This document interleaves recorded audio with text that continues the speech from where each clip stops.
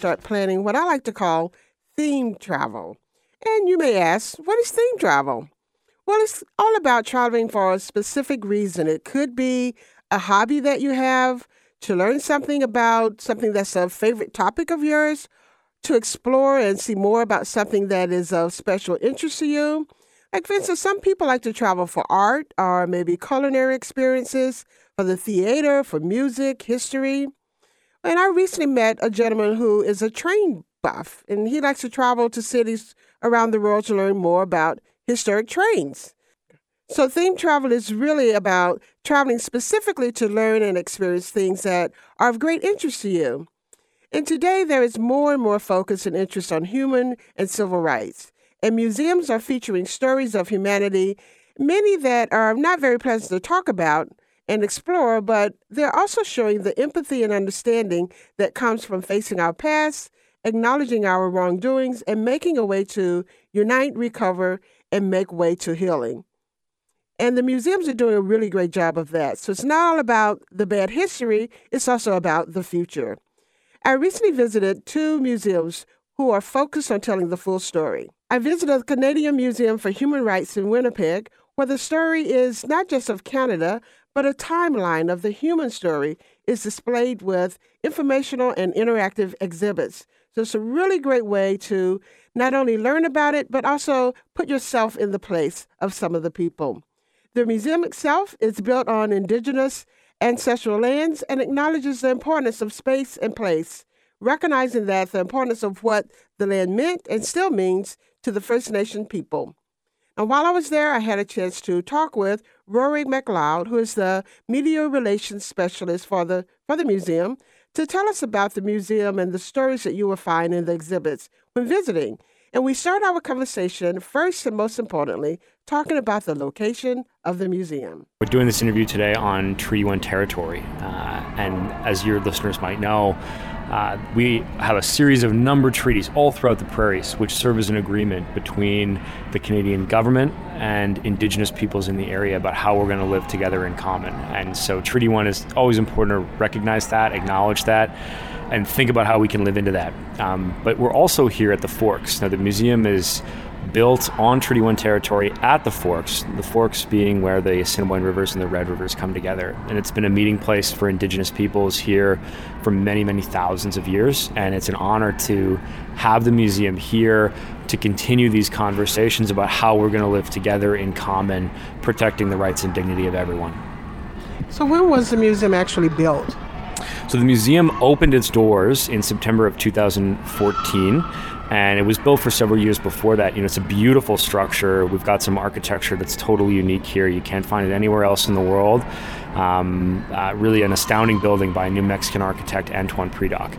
So it's a real joy to have the opportunity to share this architecture with the world here at the Forks and really look at the lens of human rights through this incredible allegory of the building, the story that it tells as you enter in the roots of the building where there's much less light, and then you progress up through the galleries and you see more and more light on your journey. You know, it's really a metaphor for our journey towards a world where everyone is more protected, more empowered by human rights, not only here in Canada, the United States, but also around the world. That people become enlightened, actually. That people become enlightened, that we think about the important subjects of our day and think about them, you know, with the courage and the conviction to tackle the tough subjects, to ask the hard questions, to find compromises so that we can live together, protect everyone's rights and dignity, and really ensure that, you know, my understanding of how I want to live the good life and your understanding of how you want to live the good life, that we can exist together and celebrate each other and celebrate our rights to live as we choose. Absolutely, absolutely.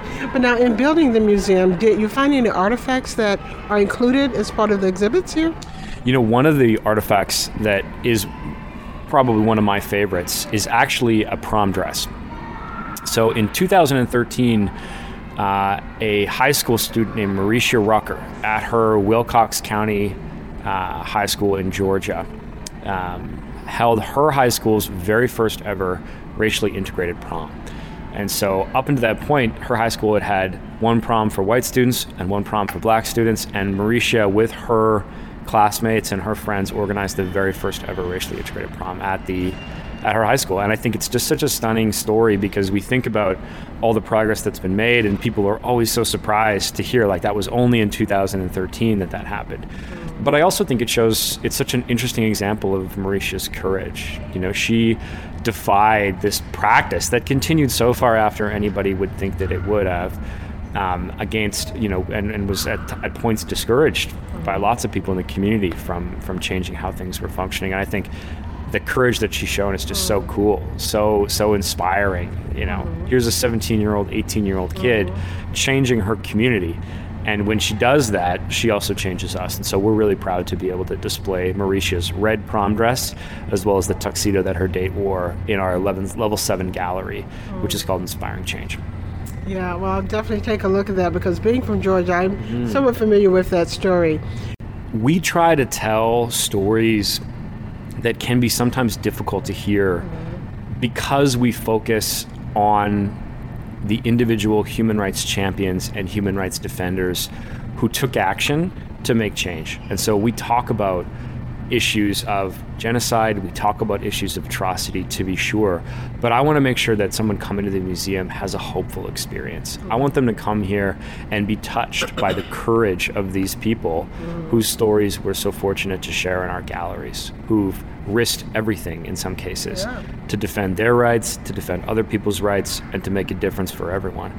And so when we think about Mauricio Rucker, when we think about Malala, when we think about people like Nelson Mandela, and even here in Canada, when we think about people like Clayton Thomas Mueller, Buffy St. Marie, people who've been iconic champions for human rights, Indigenous rights in particular here in Canada, these are the people we want folks to emulate. I want them to think of that human rights champion when they're faced with a decision in their own lives to take a stand and say something if they see something that's not right.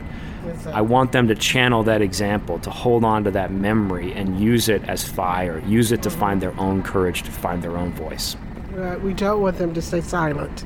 No, we do not. No, we do not. Can you explain or describe the exhibits because they're very interactive? Yeah, absolutely. So as you come throughout the museum, you'll notice that while we do have some artifacts in gallery, and I mentioned Mauricio Rucker's dress earlier, we're primarily a digital experience. So we use films, we use digital interactives, we use digital kiosks to really tell immersive human rights stories. And so, we start from foundational questions about what are human rights. We go through Indigenous perspectives on rights. We go through some Canadian journeys. And then upwards in the museum, we look at the Holocaust as an example of genocide. We focus on people who've managed to break the silence about genocide in their communities. We profile human rights defenders who take action. And then we offer a gallery on the level 7 floor where people can share their own thoughts, can feed back into the museum what they've learned, what they feel, how they feel inspired, what they're going to do with this experience. And that's that really powerful cycle that we try to connect to. Foundational concepts. What are human rights? At the beginning of your journey and at the end of your journey, we offer people a chance to share their reflections on how they're going to take action for change. And if that's a really good way of looking at what we hope to achieve here, which I'll stop here, take a break, and when we come back, I asked Rory to tell us more about Canada's story of human rights. Back in a few minutes, you're on Travel with Anita and Friends. When you're traveling, you always need a travel buddy, and Allianz Travel Insurance is my travel buddy. Insurance is really important to make sure that you are protecting your travel investment. Travel insurance covers you for several things like trip cancellation or delays. All of those things that make traveling a little more stressful, well, hand it over to your travel buddy at Allianz Travel Insurance. So check out their website at allianztravel.com. And go ahead and make sure that you are covered too. You have a travel buddy with Allianz Travel Insurance.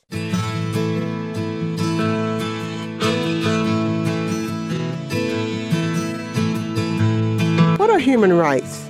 How is it defined from country to country? And how can we learn more about it when we travel? Welcome back to Travel with Anita and Friends.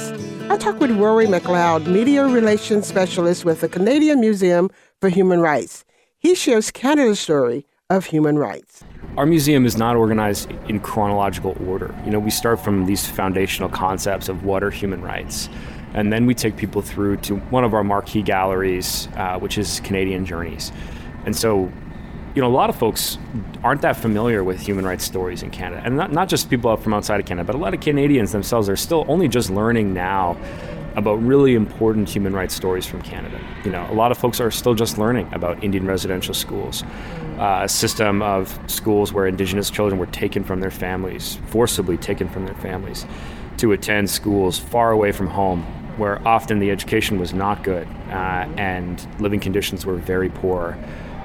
And really the objective of the schools wasn't to educate Indigenous children, but it was to, in the famous words of one of the proponents of these systems, to quote unquote take the Indian out of the child. And it's very important for us that we acknowledge these stories as genocide, that Canadians understand that a genocide took place on these lands. And some would say it's still taking place, particularly when it comes to the violence that's projected at Indigenous women and girls, Two-Spirit people in Canada as well. So, as Canadians, we have, I think, much to be proud of. Canada has played an important role in the international stage in developing the idea of universal rights. But we also have many stories here in Canada about how we haven't always lived up to those ideals and how today we don't always live up to those ideals. Well, that's a really good point, because I think the perception a lot of times is that Canadians are very nice and that there's lots of equality here. So to hear that there have been things, in your history, I think that is a message that needs to go out so that people know and people understand and see the progress that not only Canada is making, but hopefully all around the world. Absolutely. And I think understanding the truths of these stories is only a good thing. Yeah. The stories that we tell ourselves about who we are as Canadians, the narratives that we construct for ourselves, sometimes those can be very helpful. Sometimes those can help us feel good, help us engage with our civic life, go out and vote, take action in your community. But other times they can mask the truth of who we are and what our story is. When we think about Canada as solely as a peaceful country, as a nation that wants to get along with its neighbors, that wants to participate in the international world in a good way, that cherishes the Charter of Rights and Freedoms, we have to hold those realities alongside the realities that this is also the country that has turned away immigrants who were being persecuted elsewhere in the world in very important moments. This is the country that turned away the St. Louis. This is the country with the iconic Komagata Maru story of denying immigrants the right to access Canada. This is the country with Indian residential schools. This is a country that, while maybe it didn't have the same type of codified Jim Crow laws as existed in the United States, there was absolutely segregation here in Canada that was directed against Black people here in Canada, as well as Indigenous people here in Canada and others. Absolutely. And you're right. You have to tell our full stories in order to be completely understood. That's right. But how have you captured this in an informative way to tell the story and show reconciliation? Can you share that with the listeners? Because it's not only just about sharing the history, but you all are also talking about what is being done in terms of reconciliation as well. Yeah, absolutely.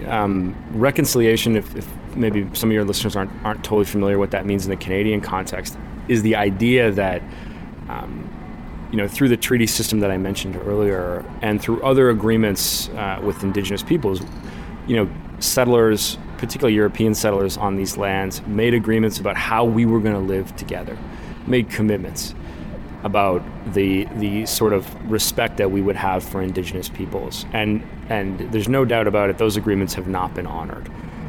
The colonization process in Canada, much like the United States, very violent. And while many people have lived good lives in Canada, and particularly newcomers too, who celebrate Canada as a place of safety as they've fled violence elsewhere in the world. For Indigenous people, I know some certainly feel that Canada, the experience of the Canadian state being established has been very violent. It's been a state of dispossession against them and their lands. And the story doesn't stop there, obviously. Reconciliation is the idea that we can and we must do something to reverse that process, to look at colonization, to look at, what are the systems that support this, either colonial mindsets that think about Indigenous people as less than other Canadians, or that think about colonial systems that maybe unconsciously reinforce the idea that Indigenous people, Indigenous systems of government, Indigenous ways of knowing are lesser than other forms of knowing. So we have to challenge those things. And in gallery, you can encounter any number of stories about really powerful Indigenous leaders who are challenging those stereotypes or those preconceptions that people might have, asserting really powerfully that there are Indigenous ways of knowing, Indigenous ways of understanding the world, Indigenous relationships to land and water that are unique, that are precious, and that should be embraced and appreciated by all Canadians. And I think, at the root of the reconciliation movement that you hear about in our galleries is the idea that we have to be honest with ourselves about the harms that were done, particularly we as settlers, and I identify as a settler. We have to be honest about the harms that were done. And we as settlers, we as the Canadian government have to make steps to make amends and make change in how we do things. And so that's, woven throughout our galleries in any number of stories. Yes, you'll absolutely hear about Indigenous leaders. Hopefully we can also build a commitment in our visitors to be a part of the reconciliation process themselves. I was going to say that's part of why you have to have the museums and have the exhibits, because people learn from coming to exhibits and seeing that, and then they can also change their behavior in their hearts and their minds as well, and do better. I don't want someone to just learn about human rights, right? I don't want them to just change their own behavior. I want both of those things, and I want them to go back to their communities and think about how they're going to transform the community for the better, how they're going to invest in the people around them. So many times in life, it's easy to forget that we're part of a broader community. In the daily grind of life, sitting in traffic, waiting in line at the grocery store, it is easy to forget that, we are not the center of our own universe, like that we exist in common with other people, that other people's experiences are things that we can understand, so we can better not understand not only our own experience, but our experience as members of a community. And it's really in community that we find strength. It's in community that we're able to move forward. Nothing was ever built alone. No one ever achieved great things purely by themselves. One person can change the world, but one person can only really do that if they're able to inspire others to join them in that pursuit. And so I hope that we inspire people to think about how they can take action for change, but I hope they also take away from the galleries that, true change, meaningful change, and a viable path to change is found through investing in our communities. So how can people find more information and learn about how they can come and have the same experience that I'm having here today? Any of your visitors can find us online at humanrights.ca. Or if you have visitors who are listening in French, we're also available at droitdelapersonne.ca. We are a fully bilingual museum as well. But you can also find us on all social media platforms. We're there, humanrights.ca or the Canadian Museum for Human Rights. If folks want to discover what we have going on, we've got new exhibitions opening all the time. We've got public events that are often offered virtually as well as in person, so folks from around the world can join and check us out. Plan a trip to Winnipeg to have your experience at the Canadian Museum for Human Rights. Visit their website, humanrights.ca. I'll stop here, and when I come back, I'll take you to Indianapolis.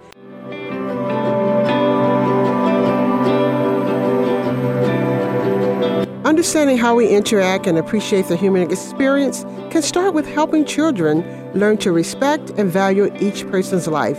Travel can help children learning this early in life. Welcome back to Travel with Anita and Friends. There's a way to learn about history in a manner that respects the life stories of all people. I had a chance to visit the Children's Museum in Indianapolis to see the Emmett Till exhibit. The museum is a spectacular way for not only children, but adults too, to learn and have experiences across the arts, the sciences, the humanities, and really there's this whole power to transform our lives and the lives of children and their families by visiting the museum.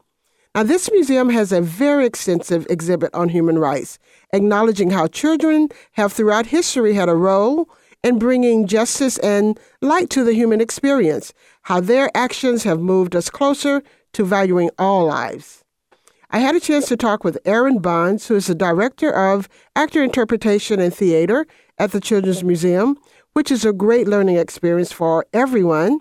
I asked him about the temporary Emmett Till exhibit at the museum and how it all came together.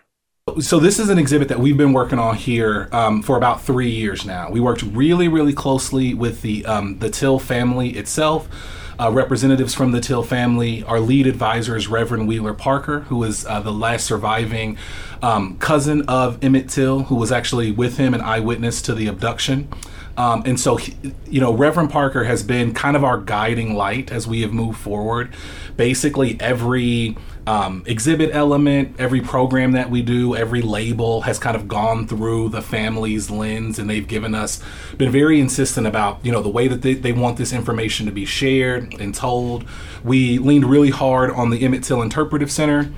Also the Emmett and Mamie Till Mobley Institute, as well as a lot of our other sort of internal advisors. And it's been quite a journey. It really began several years ago when the Emmett Till Interpretive Center was doing some reconciliation in the community and decided to put up sign markers honoring the life of Emmett Till. And they put these up, and but pretty much immediately after they put them up, they started noticing that these signs began to get vandalized. And they were really, there was a little bit of media coverage about that. Our president and CEO, Jennifer Pace Robinson, was really interested in that and kind of drawn to the story and reached out to the Emmett Till Interpretive Center. She was able to take a trip down there. She was able, over the next couple of months, to meet with the family and to really start the process of what would eventually become this touring exhibit that we have here today. And so it's been a long journey. And one of the things that we feel really honored about is that we are able to use our platform to help elevate the story that the Till family has been telling, this truth that they've been telling for the past 70 years. And so for us, it was really about kind of using our expertise about knowing how to tell these stories, these important truths, especially to children and families. And then we just leaned really closely on the Till family and our other advisors to help create this really cool exhibit. So have they done an extensive exhibit like this before, the Till family? To my knowledge, this is the first experience that we will have creating an Emmett Till touring exhibit that will go to several different locations throughout the United States. And after it does that, it will then go to the Emmett Till Interpretive Center in Mississippi and be a permanent installation down there as well. So we're really excited to be able to share this truth, this really important information, and also that it's going to live permanently down with the Emmett Till Center. Yes. It's like it's going home. It after is. touring. It is. But now, what is the message that you feel the Till family wants, especially children, to receive? The thing that seems most important to them is telling the truth, is making sure that the truth of what happened to Emmett, of the courageous decisions that Mamie Till Mobley made, that we are speaking openly and honestly about that truth. And for us, that's been that guiding light, is this is an opportunity to tell the truth about what happened, and hopefully through telling that truth and the acknowledgement of these really, really difficult things that this family has had to deal with for almost 70 years now, that we as a country can start to heal and start to hopefully find a path towards racial reconciliation for our country.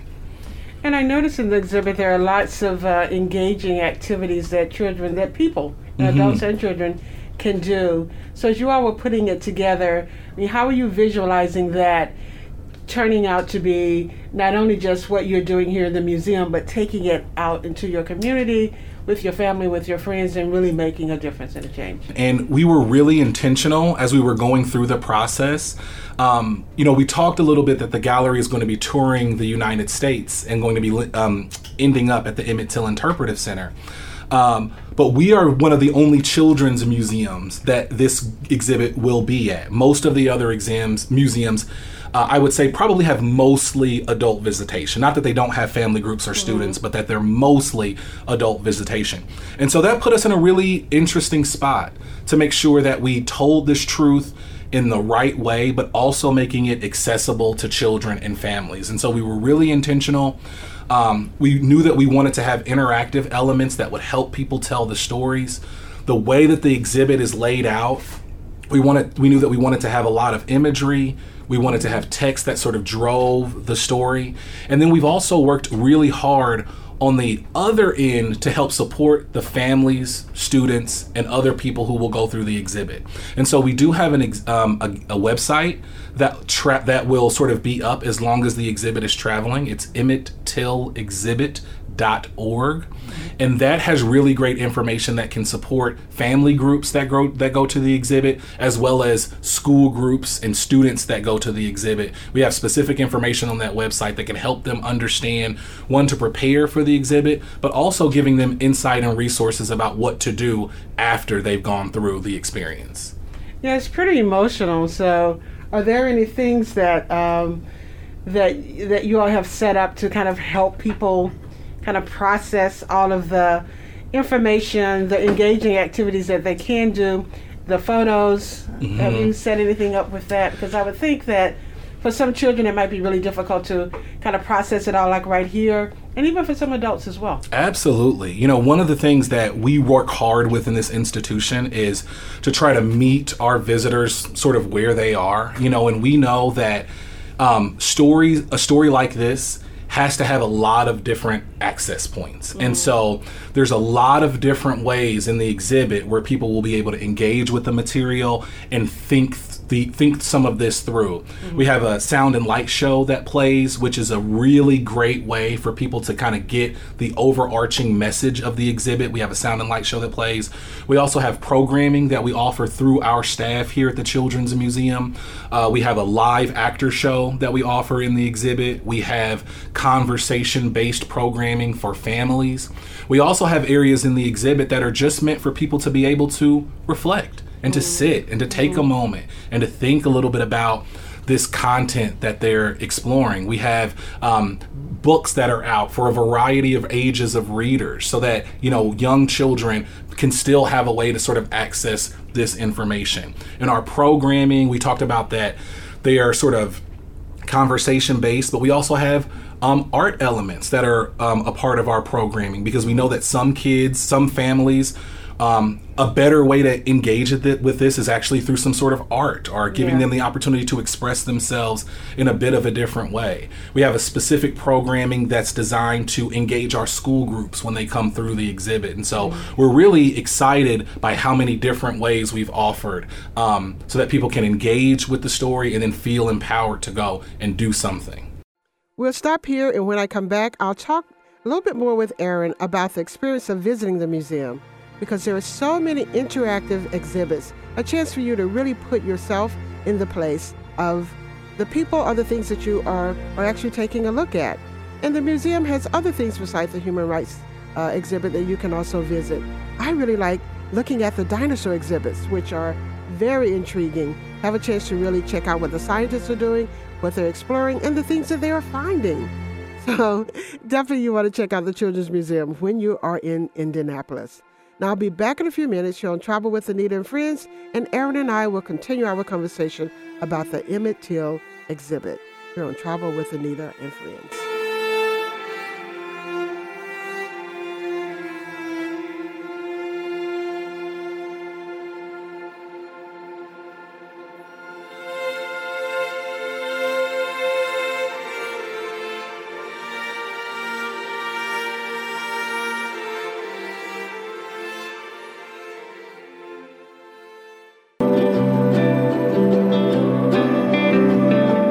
Travel is a way to learn more about people, places, and our experiences. It's a way to learn more about the things we thought we already knew. Welcome back to Travel with Anita and Friends. Travel is a way to learn more about the places that we visit, the people, the culture, the history. But how do we process some of the information that we see and hear? I asked Aaron Bonds, Director of Actor Interpretation and Theater at the Children's Museum in Indianapolis, how the museum provides opportunities for families to process the information and experience of visiting the museum. One program that I pointed to, it's called Building Bridges. It's basically a conversation-based program where we'll bring family groups in and we're giving them the opportunity to talk about some of these important issues as a family unit.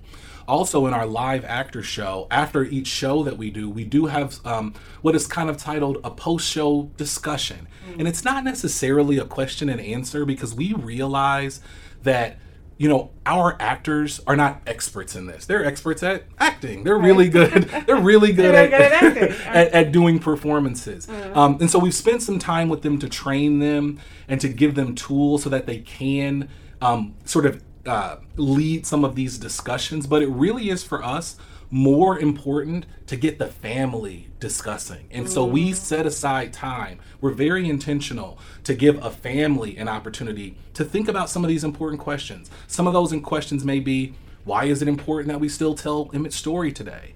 Another question that we pose to families is to think a little bit about that really tough decision that Mamie Till Mobley made to have an open casket funeral, and to imagine, to create empathy for that decision that she had to make. And so we want to really be able to support that conversation, but we really want to give space so that the family can have that conversation. That's really, to us, what is the most important part of people coming to see the exhibit. Well, as strange as this question might be, or what I'm going to ask you next might be, I think it is why you also have the exhibit, and that is, can you tell my listeners who Emmett Till was? Yes. And why, these things happened to him, which, basically what happened? Yeah. I will go relatively quick just to sort of move through. Okay. But one of the things I'm incredibly proud about with our exhibit is that we spent a lot of time trying to create empathy for Emmett and for his family.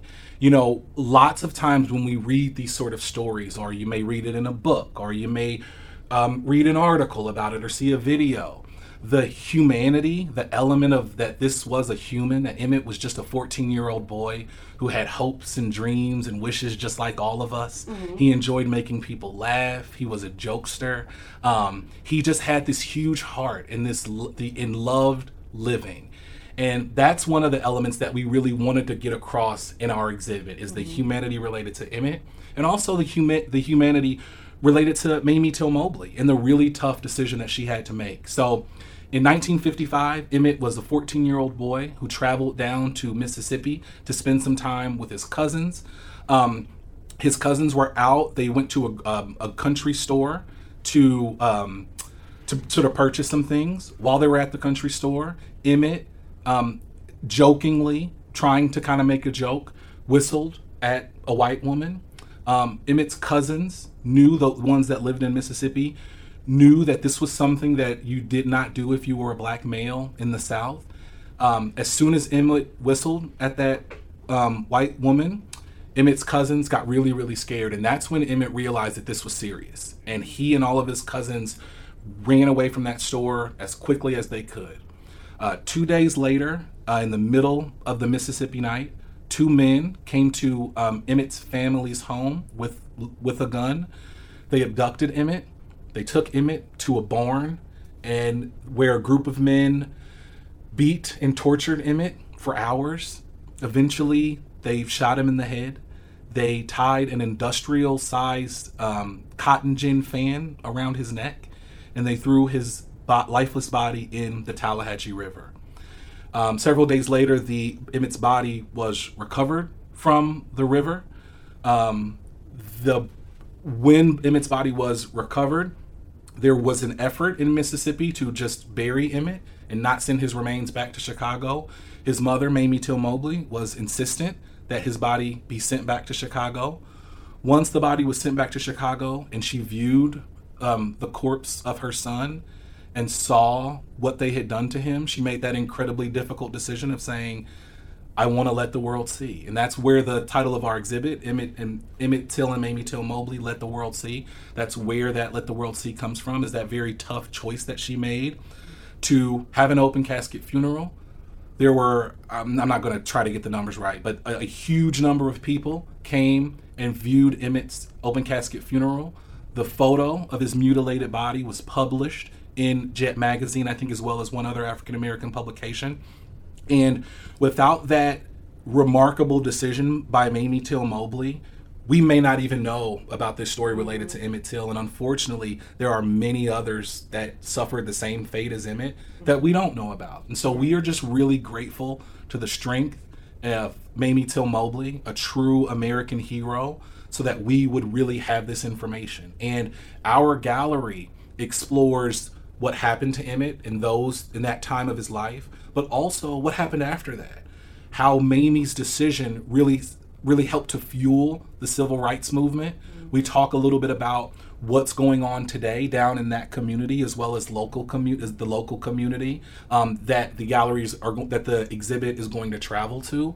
And so for us, it really is about what happened to Emmett then, what are we going to do now, and what are we going to set up for the future so that this never happens to another 14-year-old boy again. Wow. So it almost leaves you speechless to hear everything that you're saying. So, Aaron, what does this mean for you personally? I mean, I know you work here at the Children's Museum, but for you personally to work on this exhibit, meet the family. Yeah. I mean, you're not like, just coming to view it. You were actually meeting the family and his cousin that was there. I mean, you're talking with him. So what does this mean for you? For me personally, it's been one of the more difficult things that I've ever had to do in my professional career, but it's also been one of the most rewarding. And I'm really grateful to all of our partners, the Till family, the Emmett Till Center, the Emmett and Mamie Till Mobley Institute, and all of our advisors, as well as the Children's Museum, for making the decision to move forward with this really important gallery. And so for me, I have a young daughter at home, and so often as I was on this journey, I would think of her, and I would think of the future of our world, and thinking back to some of the things that I endured and some of the other things that my family has told me about, that happened here in Indianapolis in the 1950s and 1960s. It's just been a really impactful thing, and I'm very honored that I've had the opportunity to help tell this truth today in 2022. So give us a couple of the cities where it's heading next. It's going to go to a variety of museums. Some of them, and I'm not going to say them all here, but it'll go to the two Mississippi museums in Mississippi. It will go to the DuSable African American Museum in Chicago, as well as the Dr. Martin Luther King Library in Washington, D.C., I believe. But if people are interested in the path that it will take and exactly where it will go, you can go to that website, which is EmmettTillExhibit.org, and that will tell people exactly where the exhibit is going, exactly when it will be there. We encourage them to go to the Children's Museum website, which is childrensmuseum.org. Absolutely. While they're here, there's so many other exhibits Absolutely. that they can see as well. Yeah. I mean, this is really a fantastic museum. Fascinating information about the Children's Museum in Indianapolis. I'll tell you guys, it is really, really a fascinating place. You can learn about the arts, about humanity, about sciences. I mentioned earlier that I really love the dinosaur exhibit. There's so much to see there. Not only just the exhibits on, human rights, you can definitely see those there as well. Other ones besides the Emmett Till exhibit are there. But you can see so many things. So you want to also plan to spend a full day there because there's so many things to see and do in the interactive exhibits. You have a lot of fun. The whole family will. Now, the Emmett Till exhibit is coming to Atlanta August 5th through September 17th in 2023. There are also several other cities that the exhibit will visit. So for more information on upcoming exhibits, visit the website EmmettTillExhibit.org. And to plan that visit to the Children's Museum in Indianapolis, visit their website, childrensmuseum.org. And to learn more about travel and travel tips, travel destinations, visit my website, travelwithanita.com. Bye-bye.